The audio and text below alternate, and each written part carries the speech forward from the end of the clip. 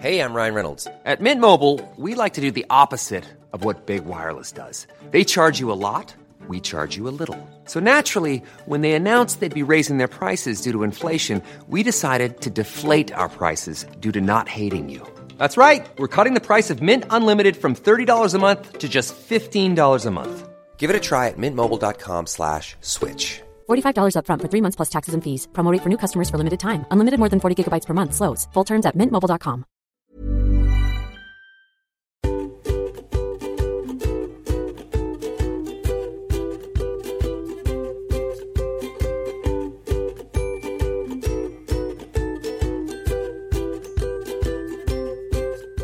Då är ni välkomna till ännu en Parkinson-podd. Idag ska vi prata om hur Parkinson-vården egentligen ser ut i Sverige idag. Får man som Parkinson-patient vård oavsett var man bor i landet? Vad kan jag begära av mitt landsting egentligen som Parkinson-patient? Ja, det är några av de frågorna vi ska prata om idag. Sven Pålhagen, överläkare och docent i neurologi och motorikspecialist finns hos mig här i rummet där vi sitter på Parkinsonförbundet idag. Och du, Sven Pålhagen, är dessutom styrelsemedlem i Parkinsonförbundet. Ja. Hur skulle du säga, mycket enkel fråga inledningsvis, hur skulle du säga Parkinsonvården fungerar i Sverige idag? Jag vill nog säga att den fungerar rätt så bra. Man får den basbehandling sannolikt som krävs. Men det finns mycket att förbättra som vi ska komma in på också. Det är viktigt som vi kommer att se att man individualiserar behandlingen och att man skräddarsyr och liknande, så det finns nog stöd för att man samlar Parkinsonvården till enheter som har erfarenhet och kunskap kring det här. Vi ska gå in på det sen och prata om de nationella riktlinjerna som ju finns sedan 2016. Men först tänkte jag vi ska ta några ord om själva sjukdomen Parkinson. De flesta tänker nog på en gammal människa som går framåtböjd med korta, kanske hasande steg och skakar eller darrar. Men Parkinson är ju en otroligt komplex sjukdom, jag har förstått nu under den här tiden som jag har gjort Parkinson-podden. Vad skulle du säga är det mest karaktäristiska för en Parkinson-patient egentligen? Det är just det komplexa, att det tar så många delar av nervsystemet. Det är både motorik och det mentala och det kognitiva och autonoma reflexsystemet. Och det speglar ju det att det är inte bara en signalsubstans i hjärnan som sannolikt är påverkad, utan det är mycket av hjärnans systemsjukdom det här. Man ser att det sker en nedreglering av andra signalsystem som exempel serotonin och noradrenalin och även acetylkolin som har att göra då med de mentala funktionerna och minnesfunktioner och liknande. Då pratar vi demens och depression. Ja, absolut. Och till exempel 30% av Parkinson-patienterna debuterar med depressiva besvär innan de motoriska utfallen kommer. Och det är väl ett bevis på att något händer med serotoninet, antar jag? Ja, eller noradrenalinet. Ja. Och sen om vi tittar på det här med kognitiva störningar, jag tycker inte riktigt om ordet demens i det här sammanhanget, för att många gånger så är det så att patientens minnesfunktion beror oftast på att han, om man lite skämsamt säger, hittar inte strömbrytarna eller han får inte upp låset till minnesskafferiet, utan det finns rätt mycket på hyllorna där. Och i våra riktlinjer som vi ska komma in sen så har vi nu nya behandlingsalternativ faktiskt för kognitiv störning. Ja. Om man tittar, jag sa en gammal människa som går framåtböjd om en Parkinson-patient. Debutåldern, vad skulle du säga? Ja, den ligger kring 50-60 år. Och det här är ju svårfångat, för att går man in och mäter de mentala funktionerna diskreta så kanske det finns störningar tidigare. Vi tittar på exempelvis luktsinnesstörning som en 80% av personer med Parkinsons sjukdom har. Så kommer ju det 10-15 år innan de motoriska utfallssymptomen är. Nu är det ju en oerhört komplex sjukdom då. Man pratar om systemsjukdom i hjärnan eller någonting sånt, tror jag du sa. Var det inte något? Ja.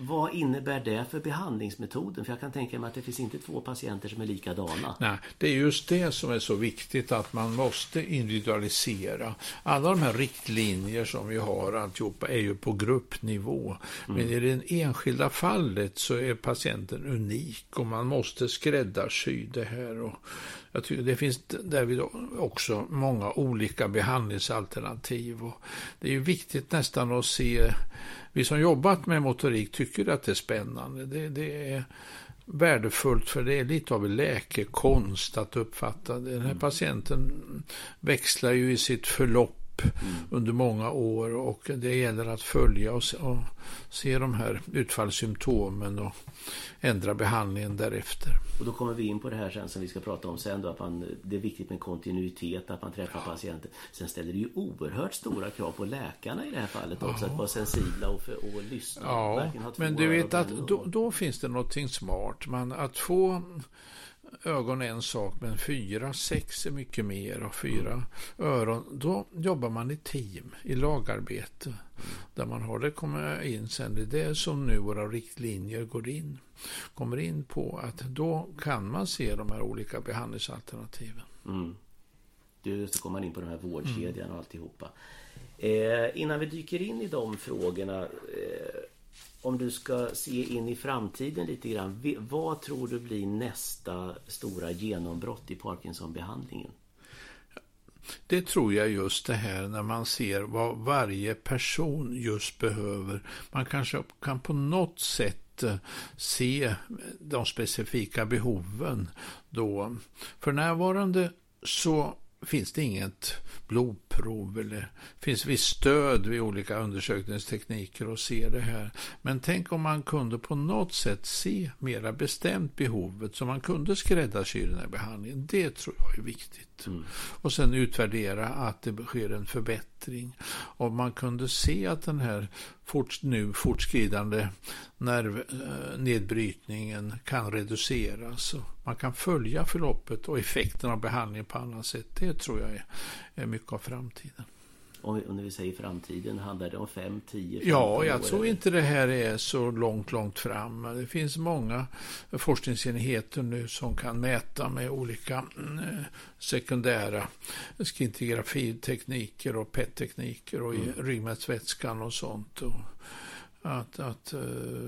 kan som spegla sjukdomsbilden på ett bra sätt. Du ser det som ganska förhoppningsfullt framåt. Ja, det tycker jag. Men det är ju väldigt viktigt att säga att än så länge så ger vi ju symptomatisk behandling. Självklart skulle det vara fantastiskt fint om vi kunde ge en preventiv behandling, skyddande för kanske personer som är sårbara, sköra, genetisk uppsättning eller liknande för de här sjukdomarna. Och det som man nu gör, kan man säga, som ligger i forskningsfronten, det är ju mera den här restaurativa, när vi reparerar de skadade nerverna, så man transplanterar nya, eller man ger nervtillväxtfaktor, eller på olika sätt får stamceller att bilda nya dopaminproducerande celler. Mycket spännande forskning på gång, definitivt. Då ska vi dyka vidare i det här samtalet och prata om de nationella riktlinjerna.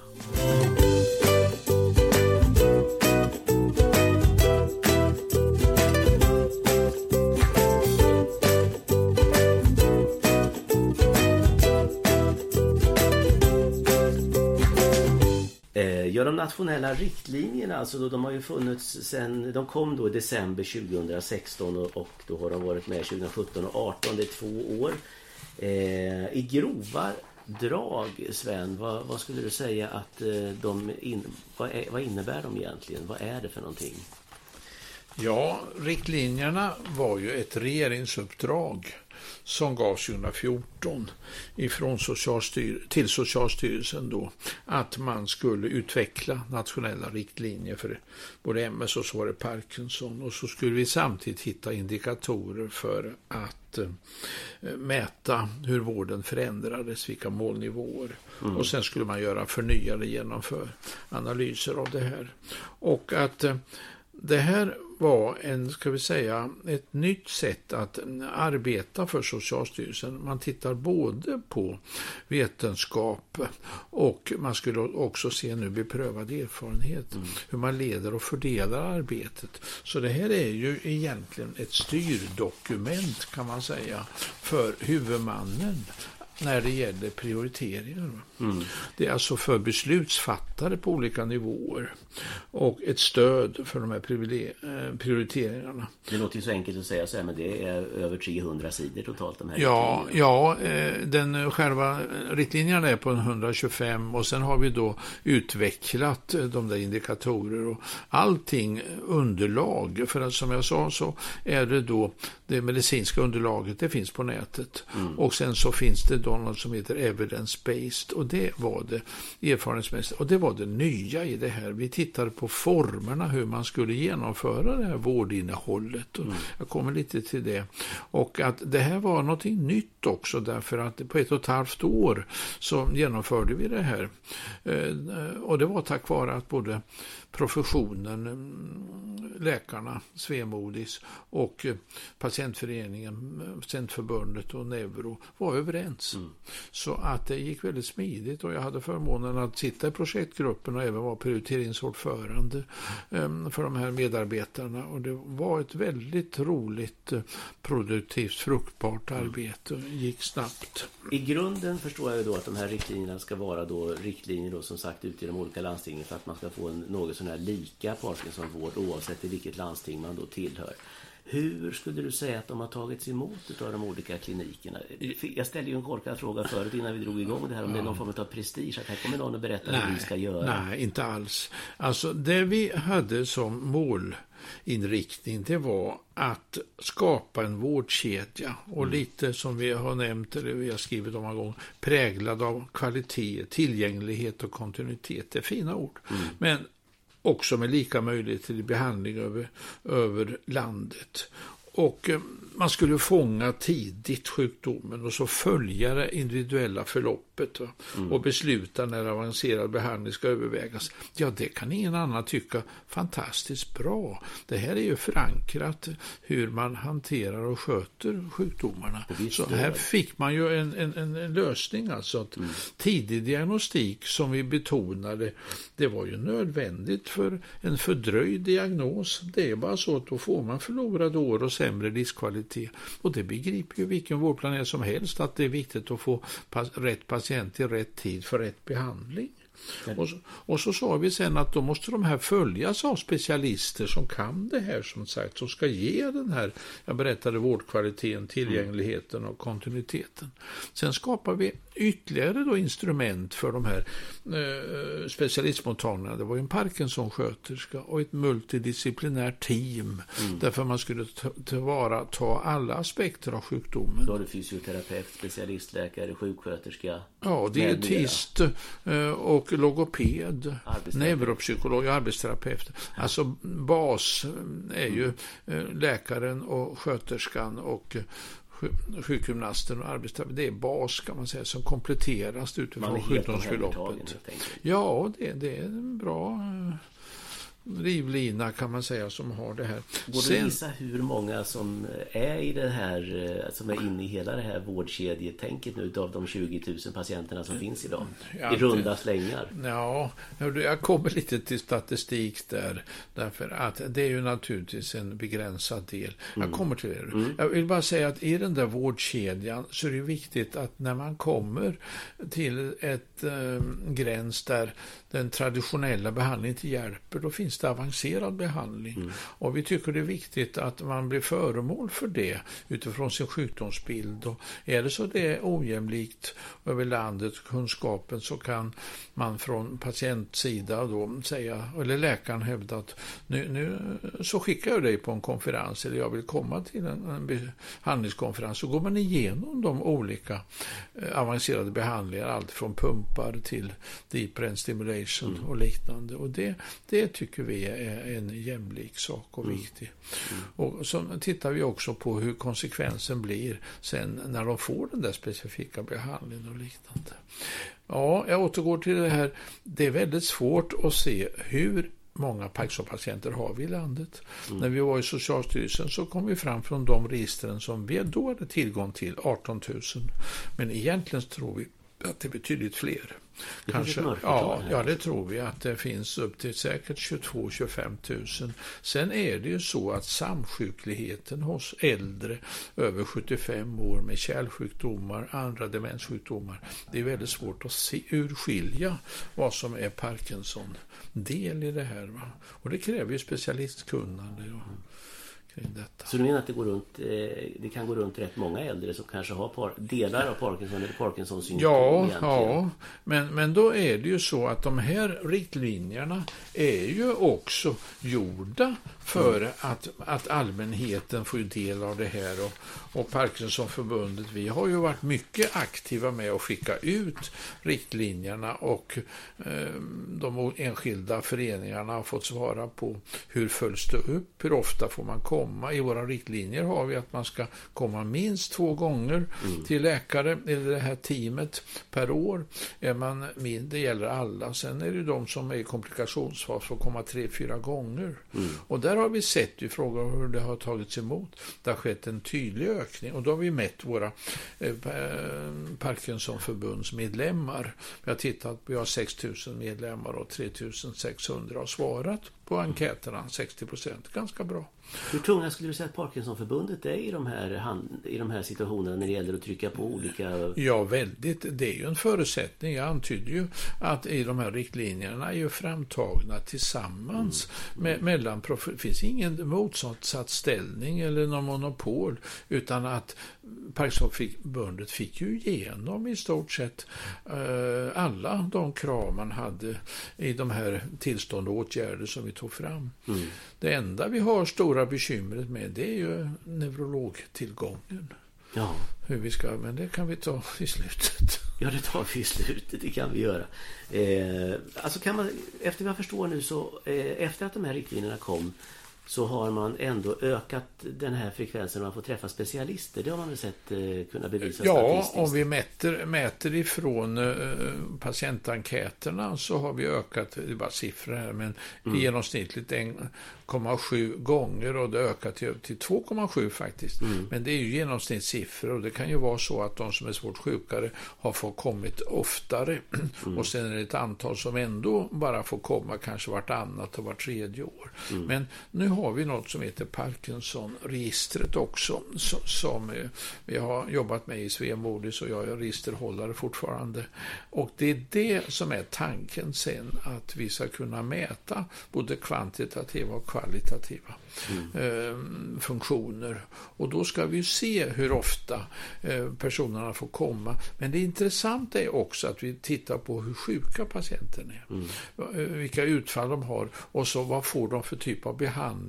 Och då har vi riktlinjerna att har man den och den sjukdomsgraden, och ska man ha den och den behandlingen. Det tycker jag inte. Det är processmått som vi säger. Hur faller det ut så att säga. Va? Och hur många, och du frågade förut, hur många behöver avancerad behandling?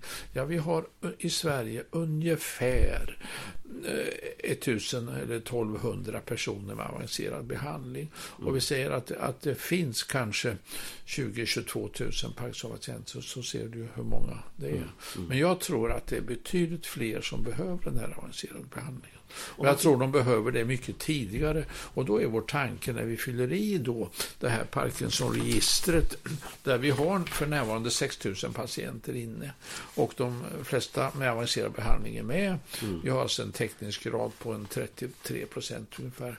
Det tror vi kommer att öka betydligt, och då får vi den här avstämningen. Och då finns det en smart grej här, att Parkinsonförbundet, vi uppmanar ju medlemmarna att vara med i registret.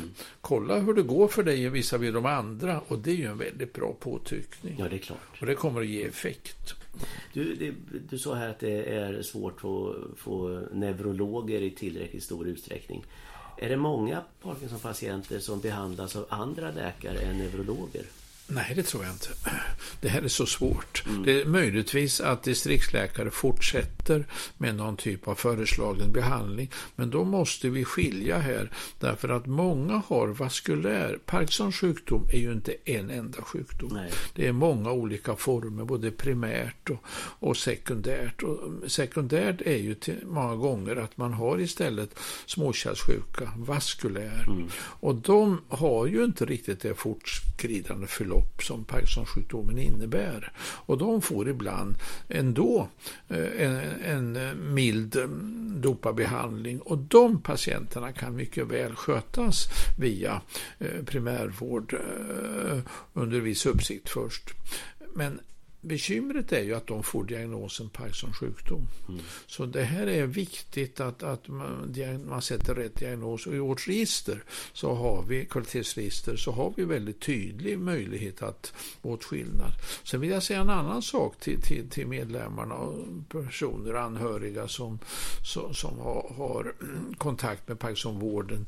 Det är ju att vi ska försöka nu så att man via vårdguiden i en typ av personlig egenregistrering kan nå. Då kan man ju nog begära recept och allt på nytt besök. Men också att läkaren, att man har en kommunikation så att man en gång inför ett besök så får man fylla i lite olika register hur man mår och vad som är bekymret och tas upp och sånt. Och på det sättet så tror vi att vi ska få en bättre uppfattning om sjukdomsförloppet och kunna mota symptom och behandla i tid. Man kommer hela tiden tillbaka till det här med kontinuiteten och att man får träffa en läkare och hela tiden stämma av läget för att ha högsta möjliga livskvalitet. Eller teamet, det är ju det som är... Teamet, och det har ju varit modellen och det här har ju prövats. Jag har ju personligen haft förmånen att få jobba i Jönköping med mycket och jag har byggt upp det här över på universitetsnivå. Så att detta är ju en visat och det är lite av en svensk modell om jag får säga. Nu så med avancerade behandlingarna duodopa som också kommer ursprungligen från Sverige så krävs det i allra högsta grad team och liknande och nu exporteras det. Är det många Parkinson-patienter tror du, som går runt och mår onödigt dåligt som de inte skulle behöva göra? De har inte optimal livskvalitet egentligen på grund av bristande vård helt enkelt. Ja, alltså jag vill inte riktigt spetsa till det så. Jag tror uppriktigt att många får bra vård och medicinering. De får snarare en övermedicinering i mer välvilja. Och då får man biverkningar för att sanningen är ju när man har den här sjukdomen så i senare förlopp får man reducera med läkemedelsstimuleringen. Därför annars blir det överstimulering och man får mentala.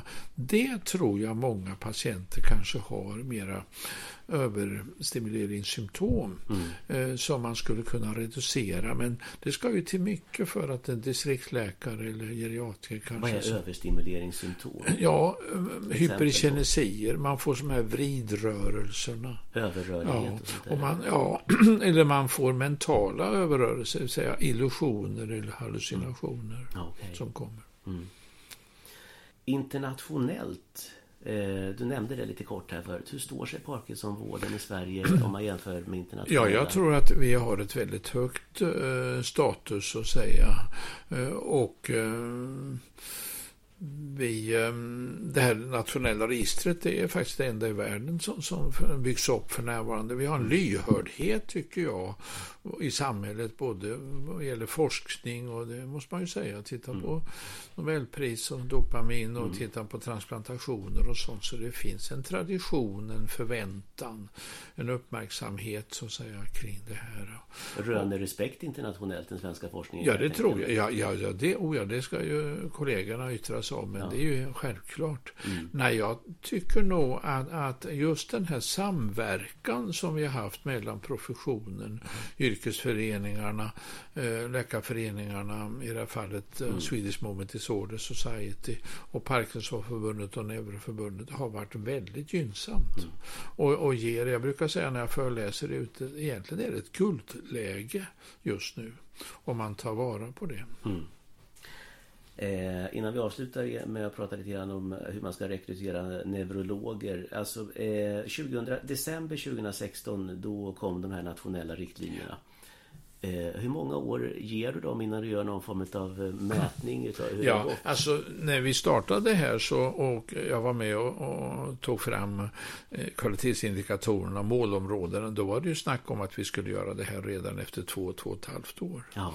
Och att nu är det så glädjande att vi har fått dels MS-riktlinjer och nu i april får vi epilepsiriktlinjerna. Och så att det finns ju vissa undanträngningseffekter och det målområdet är ju neurologenheter och de är rätt hårt belastade.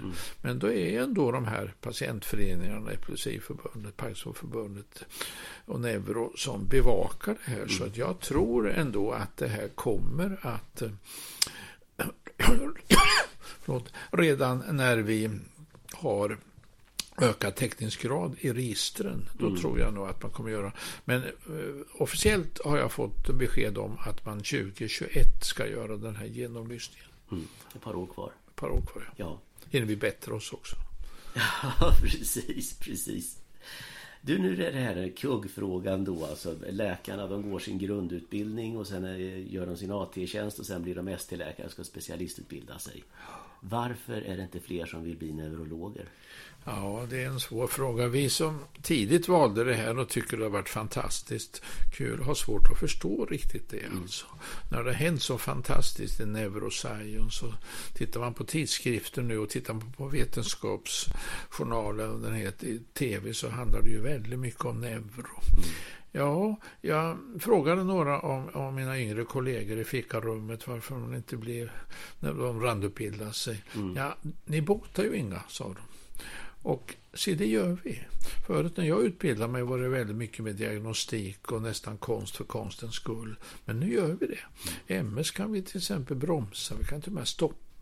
Och vi är övertygade om att behandlar man Parkinson-patienter på rätt sätt, individuellt skräddarsy, så lever de längre kvalitativt också. Så att jag tror att det får man ändra på. Utan sanningen är väl att man under studietiden får göra mer reklam för neurologin på något sätt. Det finns mycket sommarkurser och man kan koppla in forskarutbildning tidigare kanske för att få det här. Man får låta de som randutbildar sig, psykiaterna, kanske ha lite längre neurologi för att bli intresserade. Det finns ju bara som sagt en hjärna vad jag vet. Så det är ju svårt att tänka sig något mer spännande att jobba med vår hjärna egentligen. Exakt. Men visst, vi saknar neurologer nu, det är så. Men nu är det ju mer internationellt utbyte. Vi har ju personer som examineras har sin grundutbildning inom EU som täcker upp, och vi har, tror jag, väldigt roligt utbyte i det där fallet. Så det ser ljusare ut tycker jag nog.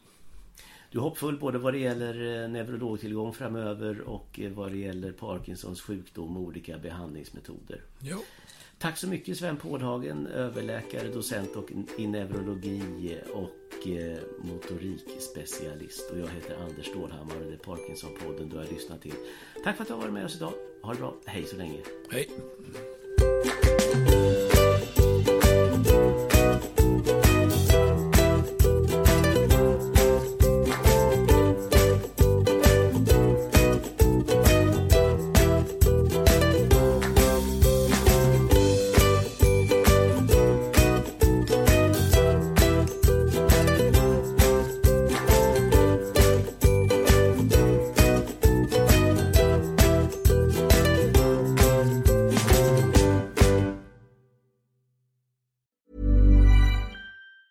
Mom deserves the best, and there's no better place to shop for Mother's Day than Whole Foods Market. They're your destination for unbeatable savings, from premium gifts to show-stopping flowers and irresistible desserts. Start by saving 33% with Prime on all body care and candles. Then get a 15-stem bunch of tulips for just $9.99 each with Prime. Round out Mom's menu with festive rosé, irresistible berry chantilly cake, and more special treats. Come celebrate Mother's Day at Whole Foods Market.